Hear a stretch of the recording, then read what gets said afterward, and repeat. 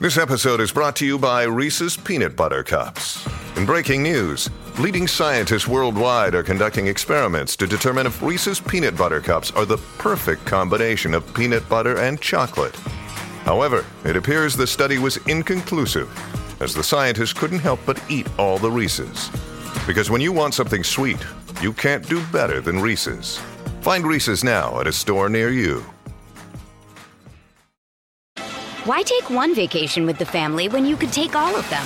With Royal Caribbean, you don't just go to the beach. You visit a private island and race down the tallest water slide in North America. You don't just go for a road trip. You ATV and zip line through the jungle. You don't just go somewhere new. You rappel down waterfalls and discover ancient temples. Because this isn't just any vacation. This is all the vacations. Come seek the Royal Caribbean. Ships Registry, Bahamas. Another day is here, and you're ready for it. What to wear? Check. Breakfast, lunch, and dinner? Check. Planning for what's next and how to save for it? That's where Bank of America can help. For your financial to-dos, Bank of America has experts ready to help get you closer to your goals. Get started at one of our local financial centers or 24/7 in our mobile banking app. Find a location near you at bankofamerica.com/talktous. What would you like the power to do?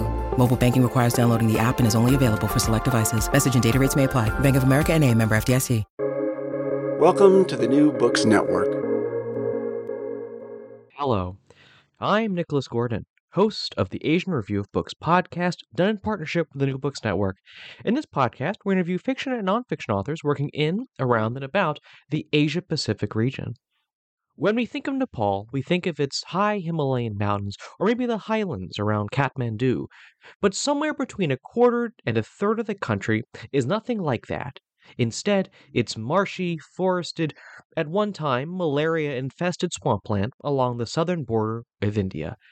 This is the Tarai, the most productive region of Nepal, and also the focal point for the one-time Kingdom of Nepal's conquest. Maximillian Mørch writes about the region's history in his latest book, Plains of Discontent, A Political History of Nepal's Tarai, 1743 to 2019, published earlier this year. Maximillian Mørch is an author and researcher specializing in Asian borderlands. He is also the author of By the Way of the Border. His research has focused on a wide range of issues, including political dissent, judicial reform in Myanmar, the legal status of Tibetan refugees, migrant workers in Thailand, and citizenship in Nepal. His writing has published in Himal South Asian, Huffington Post, Diplomat, and East Asia Forum. Today, Maximillian and I talk about the Tarai, how it relates to Nepal's history, and how development in this region may have had some unintended consequences. So, Maximillian, thank you so much for coming on the show today to talk about the Tarai. You know, reading about the Tarai, it made me feel kind of really, really kind of awkward, and in that I never really thought about the parts of Nepal that weren't mountains and I guess the hills. But this is a whole region of the country that's, I think, quite different from how outsiders might stereotypically think about Nepal. So where exactly is this region of Nepal, and what makes it different from, as I said, the hills and mountains that make up our images of Nepal from outside the country? Yeah, so effectively we can kind of crudely split Nepal into three geographic zones. You have, of course, the Himalaya, home to Mount Everest and what is really synonymous with Nepal as a nation.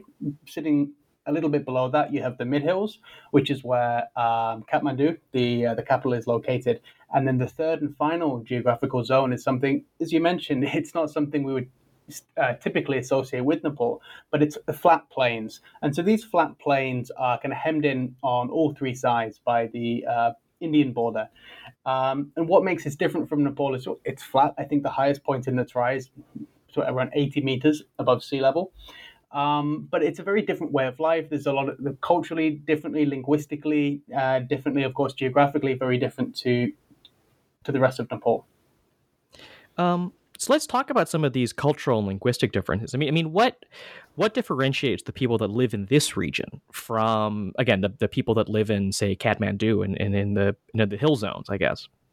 Yeah, of course. So, I mean, the first thing to kind of point out is over the last 50, 60 years, there's been a lot of kind of demographic change, but also in terms of domestic migration, people have moved from the Tarai to Kathmandu, from Kathmandu down to the Tarai. So a lot of these kind of, the differences have kind of changed a little bit over the last couple of generations.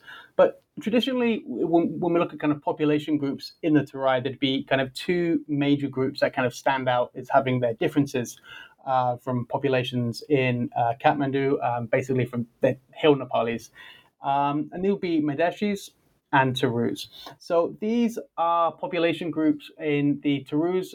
They are considered indigenous to the Tarai. And they're really quite interesting in that they've lived in the Tarai for so long, they've actually became what's considered almost immune to malaria. So one of the reasons in the Tarai it had these hugely thick forested, kind of swampy, foresty plains, but no one would go into them because there's such high prevalence of malaria. But for Taru communities, because they had lived there for hundreds, if not thousands of years, they developed a sort of immunity. So they were able to live in areas of the country where other people would just fear to dread.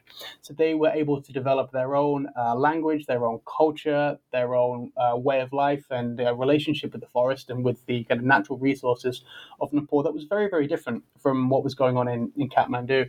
And also the Madeshi population, so they are people, again, from the Tarai. Many of them are indigenous to Nepal. They were living in areas before the kind of Nepali state encroached onto them. But also a significant number migrated to Nepal around 200 years ago.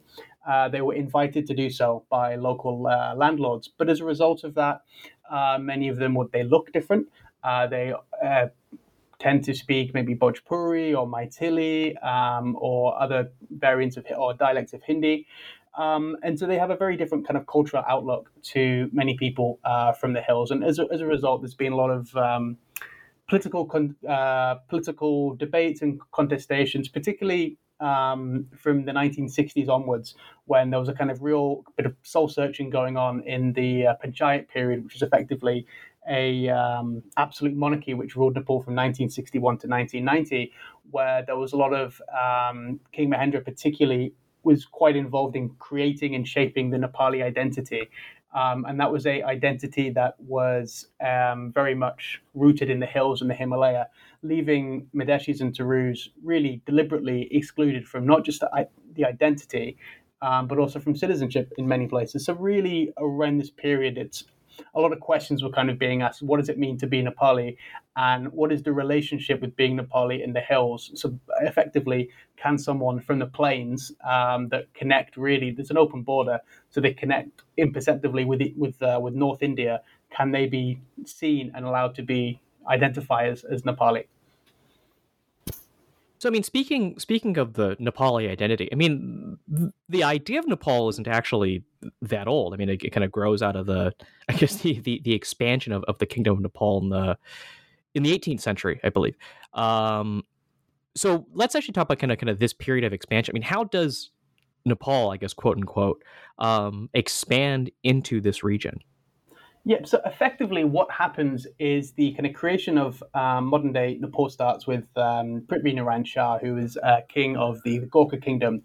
At this time, Nepal was really run by quite a fractured, small series of kind of petty rajas and kingdoms. And over a series of decades, Prithvi Narayan Shah basically unifies or expands the Gorkha state.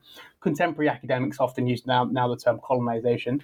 But effectively, he expanded east, west, south, and north from his very small holding of Gorkha to capture Kathmandu. He captured huge swathes of modern-day India, including Uttarakhand, Sikkim, Uttar Pradesh, and Bihar. But also, so as he was expanding in the hills, he was also expanding down to the Tarai. And this is really important because under Prithvi Narayan Shah, the control of the Tarai provided huge economic gains. And actually, he used the wealth of the Tarai to kind of fund his burgeoning military. Originally, we look at the Tarai, we talk about its wealth in timber. But effectively, during this period for Prithvi Narayan Shah, the wealth of the Tarai really came from land grants. So these land grants were given as a form of payment to victorious officers. This was a really useful and handy way of paying staff because it meant the coins of the Gurkha Empire could lay undisturbed. You didn't need to give out gold and silver. You could just give out new land that you had newly conquered. And this is quite important because what happened then is you see these soldiers, generals, and nobles of the Gorkha elite were given this new land, but a lot of them wanted to stay in Kathmandu or wanted to stay in other areas of the hills, mainly because of the malaria in the Tarai. But they needed to work the land, they needed to pay the tax revenue. But at the time, the Tarai was relatively underpopulated, so they engaged local landlords and kind of labor agents, both in Nepal and northern India, to attract settlers and migrants to work the land. And predominantly they were found from modern-day Uttar Pradesh and Bihar. And in that time, particularly around the late 18th century, Bihar was having a really calamitous time. There was one famine which kind of decimated all of northern Bihar in 1783, another one in 1791, and then a few years later, the rice crop almost failed across the whole state. So really, you see a kind of push and pull factor for people from northern India into the Tarai. So really, as not just was Prithvi Narayan Shah creating them kind of modern day and unifying the modern day Nepali state, he was also, his conquest and subsequent land reform, development and migration really changed the social, economic and agricultural fabric of the Tarai and left lasting legacies that continue to impact, potentially we can say disrupt, Nepali politics to this day. So how does this expansion then come into contact with British India? With the East India Company and then with the Raj. How does this new, I guess, unified kingdom, I guess, have its relations with its much larger southern neighbor? Very contentiously, we can say. So they were both expanding. So obviously the Gurkha Empire was expanding down from, by this point, Kathmandu, and the East India Company was rapidly expanding from its base in Bengal, in Calcutta. And after a few years of this kind of mutual expansion, soon they had a common border, and this was causing all sorts of problems. It's important to note at that time, the Nepali state, but also most of South Asia and even Southeast Asia, their form of kind of territorial sovereignty is very different to what we have today. It's more spheres of influence. You didn't have these fixed lines on a map. Of course, the East India Company loved fixed lines on a map, so it doesn't take too much to see how these kind of two schisms would collide. And inevitably, it led to war. You saw many decades of land disputes, of small skirmishes, but it wasn't until 1814 when the East India Company went to war with Nepal. This war lasted for 2 years, and by 1816, the East India Company were victorious. But it was very hardly fought. And around 1815, you can go back and read letters from commanders in the East India Company, and they're definitely realizing they've bitten off potentially more than they could chew. And in fact, the Tarai plays a very pivotal role in the 1814-1816 Anglo-Nepal War, is that at least one battalion of the East India Company suffered more losses from malaria than they did from fighting. So really, we see the Tarai as this kind of malarial geostrategic military tool that people fear to dread. But after 1816, you have what's called the Sagauli Treaty, named after a small town in northern Bihar. And this was a peace treaty which gave peace between the East India Company and Nepal, but it was quite humiliating terms for many Nepalis. They had to give huge swathes of land back. And this is land, not just a lot of land in the Western Tarai. So today, which is around Nepalganj and extending into Uttar Pradesh, but also land in Uttarakhand and Sikkim. And the Sagauli Treaty is also where we saw for the first time that the East India Company were allowed to, or had a caveat where they could employ Nepali soldiers in their own regiment, which gave birth to the modern day Gurkha regiment. So they had so after 1816, you have around 4 decades where the Nepalis are quite annoyed at this rather humiliating territory. But then in 1857, events in India really reshape Anglo-Nepal relationships. So for the 4 decades, as I mentioned, from 1816 to 1857, they have kind of a rumbustious and strained relationship. But then, as we know, 1857, major impacts in India, which is now known as the First War of Indian Independence, but was then known as the Indian Mutiny or the Sepoy Mutiny. And at this time, when you go back and read accounts of this time, there was really, for a couple of weeks and months, if not, the British position, or I shouldn't say British, I say the East India Company position in India was really rather precarious. And yet, Jung Bahadur Rana, who's leading Nepal at that time, he had a really big decision to make. He had a not insignificant sized army. He could make a big impact on the mutineers or the East India Company. And in the end, he decided to back the East India Company. And in fact, he led a regiment to attack mutineers in Lucknow. He also then passed legislation which banned mutineers from seeking sanctuary or refuge in Nepal. They would effectively be pushed back and given to the East India Company. Now, he did this because he knew that were the East India Company successful in suppressing the mutiny, which they were, he could expect big rewards, and he did.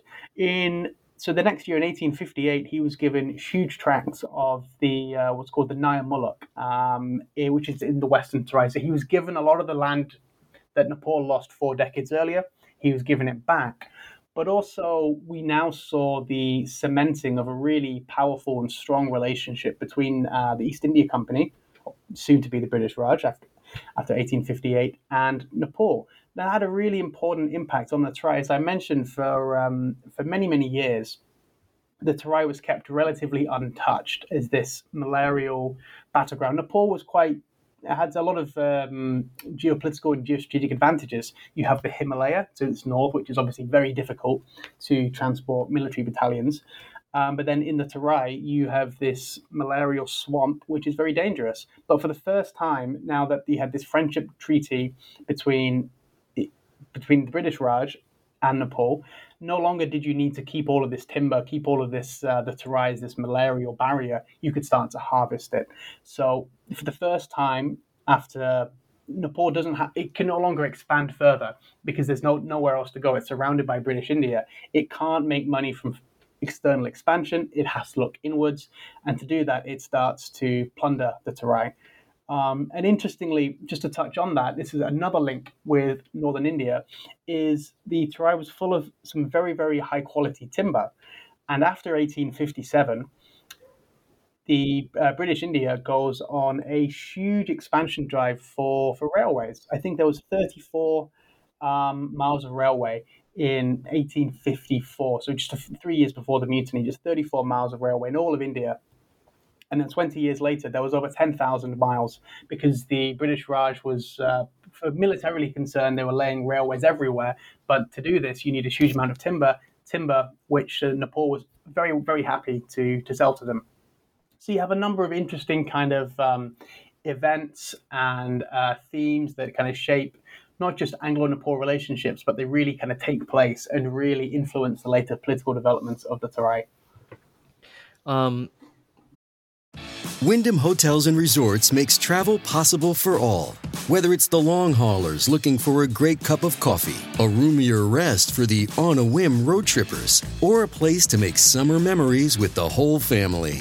No matter who you are, where you're going, or why, with 24 trusted brands to choose from like La Quinta, Days Inn, and Super 8, your Wyndham is waiting. Get the lowest price at WyndhamHotels.com. Restrictions apply. Visit website for more details.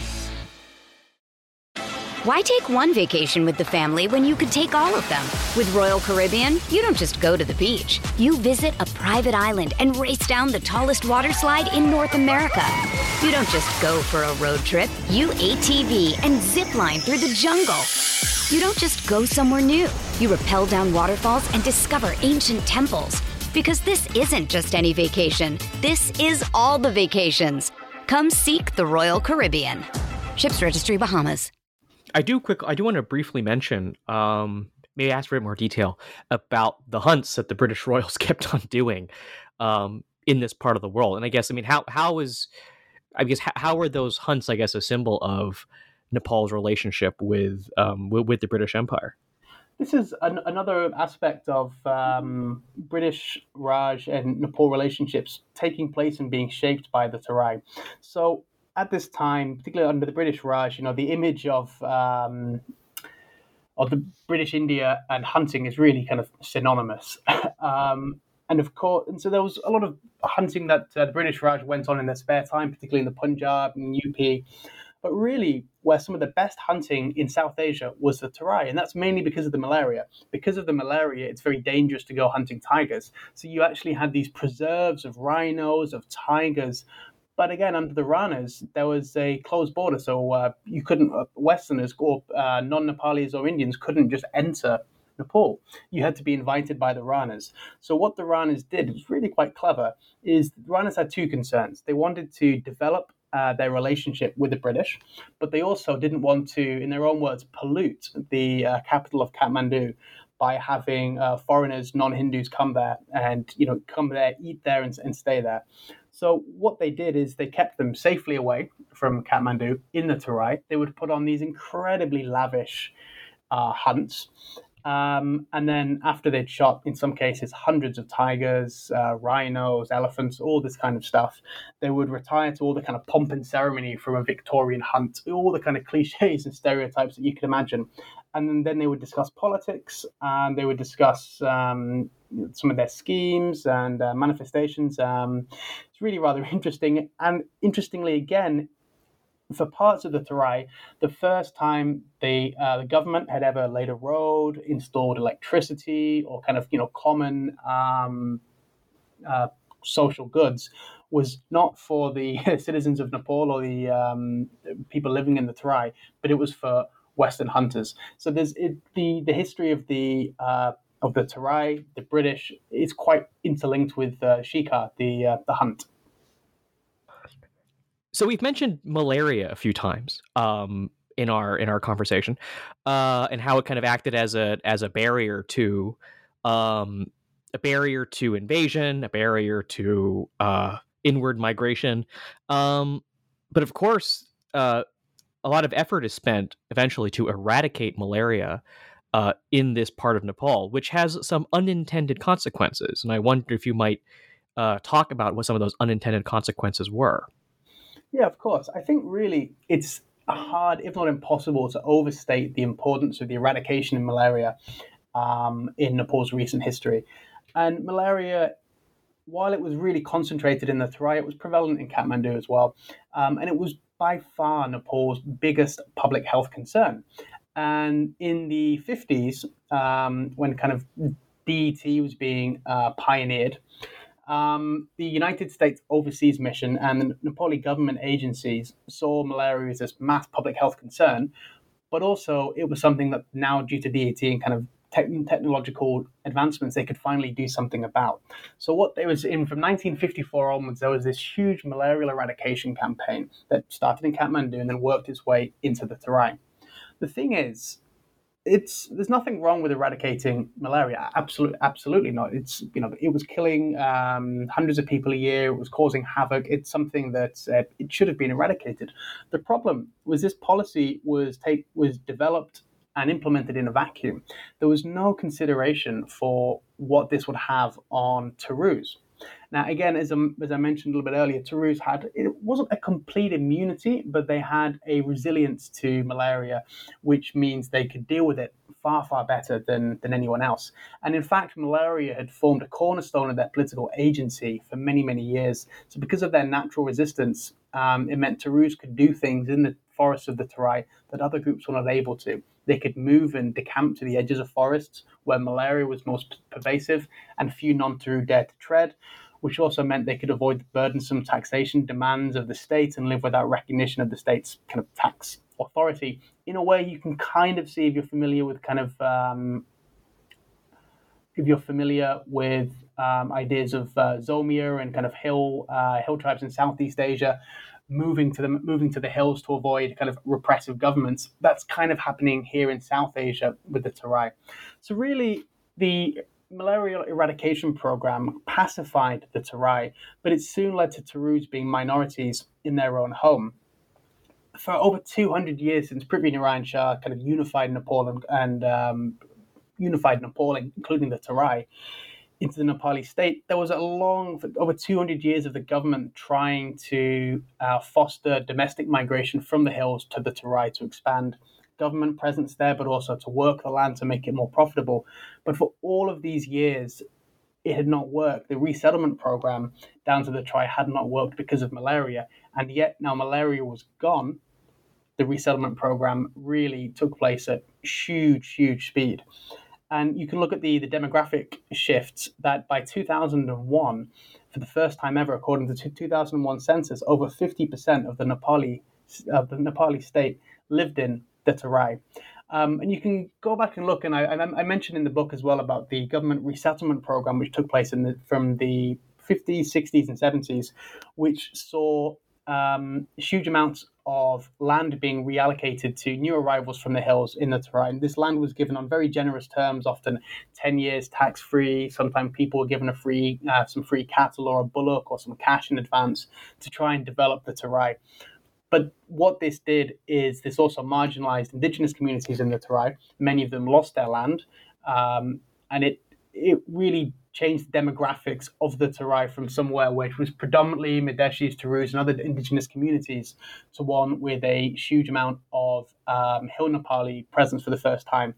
This wasn't just to economically develop the Tarai. This was also to pacify, to weaken some of the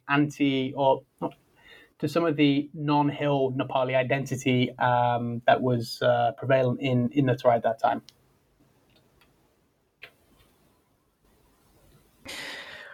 There was another kind of part where you talk about kind of some of the unintended consequences of, let's say, kind of well-meaning initiatives, which is, I guess, the conservation efforts of the forests of the Tarai. Which also talk about also does have kind of some unintended consequences on the people living there. Again, could you kind of get into some more detail about how the conservation efforts ended up potentially not working for this part of Nepal? Yeah, of course. In environmental conservation, particularly in the Tarai, it's not a new thing to Nepal. The Ranas were a big fan of environmental protection, but not from this holistic view of the environment. It was more because they wanted to protect tigers so they could hunt them more effectively. But in the move to establish national parks, which took place under the Panchayat period, again from 1961 to 1990, it saw local, predominantly Taru and other minority communities living in the Tarai kicked off their land to establish these national parks, which would then, the idea was, preserve the environment and preserve the forests of the Tarai. And this is not it was necessary at that time because due to this huge migration to the Tarai for the 50s onwards, deforestation was increasing. The forests were being decimated. But the important thing is here, they were not decimated by Taru communities who'd been living sustainably in these forests for generations, who for them the forests were not a resource bank they could withdraw from, but it played really pivotal parts in their cultural, social and religious life as well. So what happened is they were forcibly displaced and then effectively a barrier was erected around the national park. So the Tarus were no longer allowed to stay overnight in national parks. The government said no one's allowed to stay in national parks because this is going to damage the environment. Except you could stay overnight in a national park if you could afford the several hundreds of dollars to stay in a luxury safari lodge. So really, and then there's a lot of studies that have been done in this afterwards, is the displacement of indigenous communities for the creation of national parks led to long-lasting socioeconomic complications and problems for these displaced communities because the paltry amount in compensation they were given did not nearly compensate for the loss of their ancestral homes. But also I find it's quite galling that If you can imagine, if you can place yourself in their shoes, you've been living sustainably in this forest for hundreds, if not thousands of years, and then the very same government who's been plundering the forests of the Tarai kicks you out because they say they know better, they know how to look after it, and then to this day the national parks are monitored by the Nepal army, and so you're kept away by force from your ancestral home to protect the environment you were already protecting. And I think the other important thing here is there's been a number of really interesting bits of research by human rights organizations and journalists documenting the human rights violations, the extrajudicial killing and disappearances of minority communities trying to access the forests of the Tarai. And yet, as I said, many of them are arrested. Some of them have been tortured. Some of them have been tortured to death. Others have been murdered by state security forces. So on the one hand, the government is saying they're doing this because they're taking a very strong approach to wildlife conservation. And in fact, the number of tigers in Chitwan and Bardi National Park have gone up in recent years, but it's really been expense of the local population. So while the indigenous communities can be shot, terrorized by state forces to protect the environment, the same government is instrumental in clearing swathes of the forest for new roads, for new airports. So it's really quite disingenuous for the Nepali government to say everything they do is with environmental conservation in mind, and that the suffering and the displacement of indigenous communities is done so with environmental protection in mind, given their other policies, which have really a disastrous effect on the last remaining areas of forest in the Tarai. So I want to shift now to talk about the politics. Nepal eventually becomes a democracy, which then leads to questions about how to ensure adequate representation for the groups in the Tarai, how to make sure they're not, how they're not just kind of under the whims of the majority.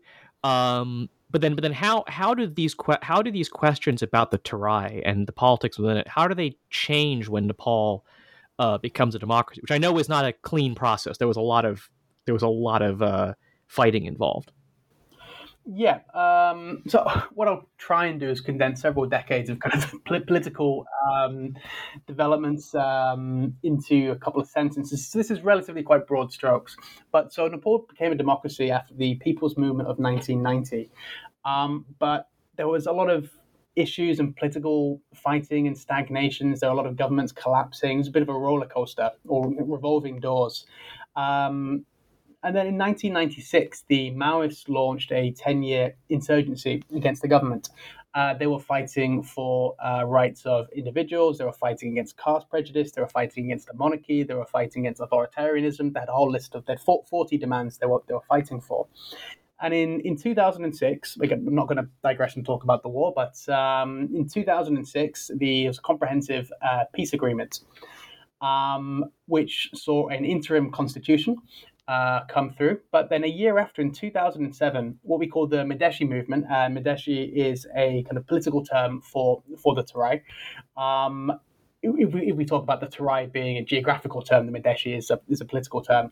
And so the Medeshi movement exploded. This saw Tarus and Medeshis campaigning after the post-war interim constitution ignored their demands for federalism. So really, from 2007, we see the explosion of political activism and protest in the Tarai. Not to say there hadn't been protests in the 7 decades after the Ranas beforehand, but not on this scale. And these movements had tens of thousands of people on the streets. Around this was all to do with the kind of minutiae of politics around federalism in the new constitution. A temporary agreement was made, but in 2008 there was another Medeshi movement, again around interim constitution. So from 2008 until 2015, you have these years of political infighting, backstabbing, horse trading, as the there was a constituent assembly set up to draft Nepal's permanent constitution, and they both failed due to, again, kind of political gridlocks. And these major debates are around federalism and what type of federalism would Nepal have? Would it be Would it be ethnicity based? Would it be and then discussions around proportional representation? What kind of federal state it would be? And these events were at a gridlock, and there didn't appear to be any impetus that would change that. But then on 25th of April 2015, Nepal was struck by, I think, going off memory here, but I didn't want to say 7.8 Richter earthquake, which really devastated much of the country. I think over 10,000 people died. Many more were injured, and Nepal really struggled to respond to that, partly because of its fractured political leadership. So there was major political parties agreed after the earthquake to fast track the promulgation in a kind of a spirit of unity. And they did. So in September, this fast-tracked constitution was promulgated. However, this continued to contain discriminatory citizenship requirements, which meant women could not pass on Nepali citizenship to their sons. Only a man could pass on citizenship to his children. And this disproportionately affected Madeshis, many of them who have cross-border relationships due to the open border. It's very common for Nepali and Indian men and women to marry interchangeably, regardless of what side of the border they live upon. And there were also huge protests around federal boundaries. The whole point of federalism was to give voices to minorities and let people kind of rule their own region. But initially, some of the proposed federal boundaries had many districts in the hills combined with just one or two districts in the Tarai. So many in the Tarai were very angry. They said, well, we've been campaigning for federalism because we want a more equitable state. We want to have our own voice, and we don't want to just kind of hear the demands of Hill Nepal. And now we have our federal state, and yet these provinces mean we're again going to be minorities. So you saw these huge protests, which culminated in the border blockade, which went on for many, many months, which is where, so if you look on a map, Nepal, almost all of its accessible border is with India. There was one border crossing with China, or one mass international border crossing with China in Tatapani, and that was destroyed during the earthquake.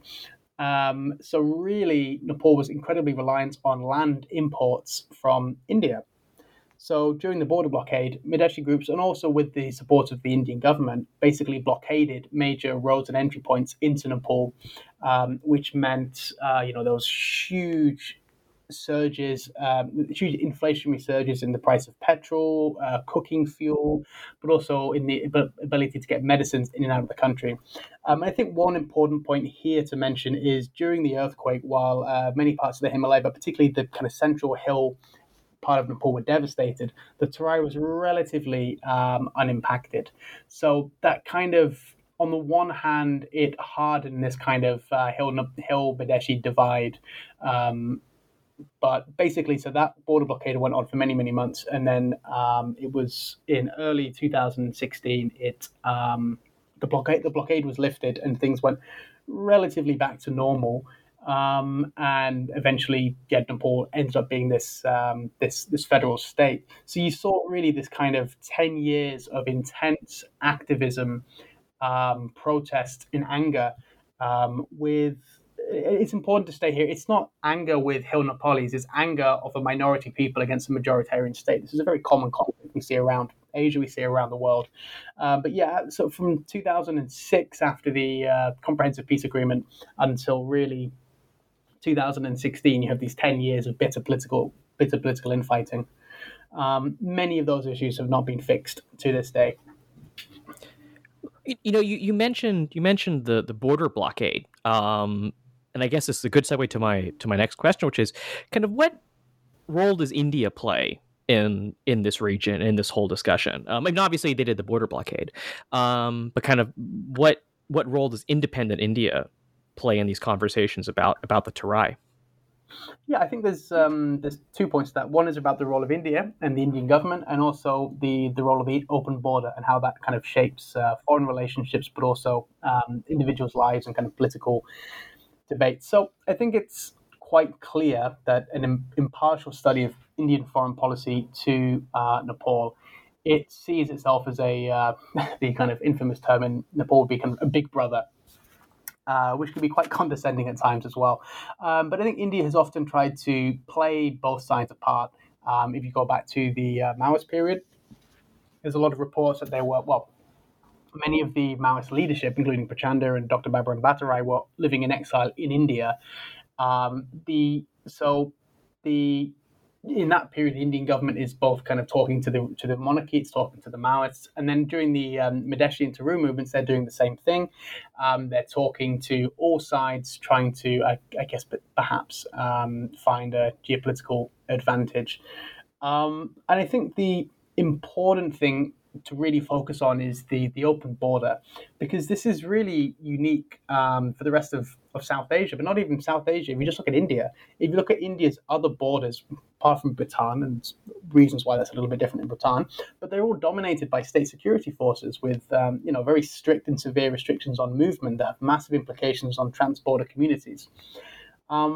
So the Nepal-India border is effectively, it's open. What that means is people from Nepal and India can cross. They can cross. They don't need visas to do so. It's not a free-for-all. There are many border checking posts and there are many customs points. So there is obviously taxation that needs to be paid. But on the whole, the border it's open. There is no wall. There are border marking posts, which are effectively a white pillar, which maybe stands as tall as your hip, and that marks the border. So for many, if you're away from the official border crossing points, you can just stroll across the border, which is obviously it's not the case between India and Bangladesh. Certainly not India and Pakistan. So it's really quite unique, and I think there's really advantages to both Nepal and India for this open border. But there are some interesting things that go on there. Again, we talk about open border, but privileges and socioeconomic status can have a huge impact in how people relate to and interact with the open border. For example, Nepal often closes the borders for elections. This was most recently done in April this year for the Bara district by-election, and the entire India-Nepal land border was shut for 72 hours in November 22 for the general election.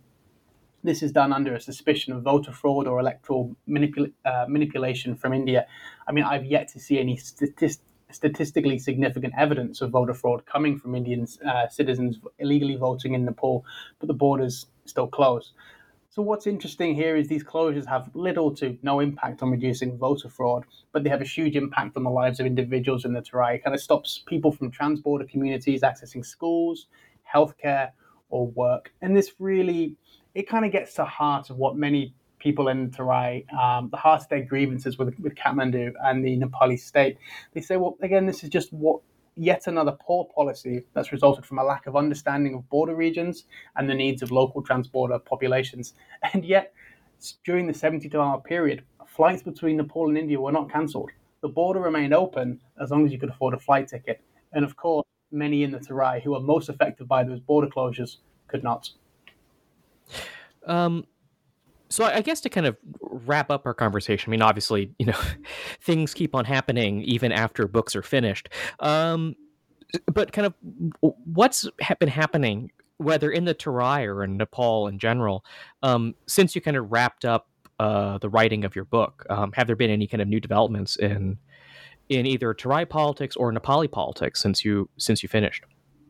Yeah, of course. There's always this case. I think a week after we sent the book to the printers, of course, there was a development in the Citizenship Amendment Bill.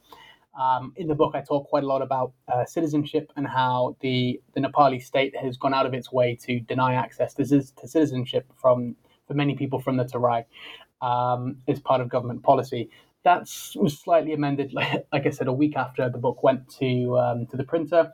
Although, while now it's opened the doors for many people from the Tarai to gain Nepali citizenship, the reality still remains to be seen whether they actually will or not. But I mean, in the years that have passed, so the book ends in 2019, we've seen a kind of continuation of ongoing human rights violations, impunity for state forces, state security forces operating in the Tarai. The discontent within the Tarai, it continues. A major point is that federalism, which brought so many out onto the streets in 2015, has failed to provide an equitable state. I mean, federalism, it's still early days in Nepal. and it has brought around quite a big government administrative restructure. But for many, it hasn't provided the new Nepal, the fair Nepal, equitable Nepal that took them out into the street, took them to protest. That people died in these protests, many more were injured. So I think federalism's been a little bit of a perhaps a disappointment. Maybe that's too strong a word, but it's been underwhelming, I think is probably better to say. So a lot of these structural issues that continued are still there. And really, we should not mistake an absence of protest for content with the status quo.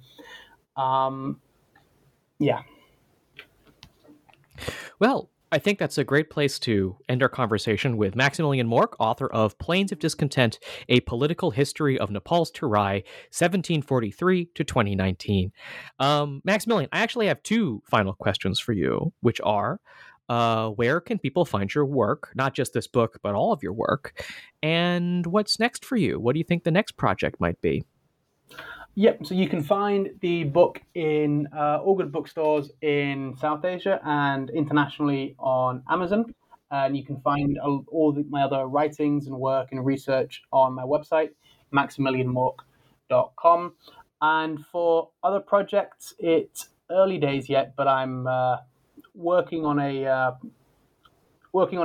political history on borderlands in mainland Southeast Asia, but that's many, many years away from being in a publishable state.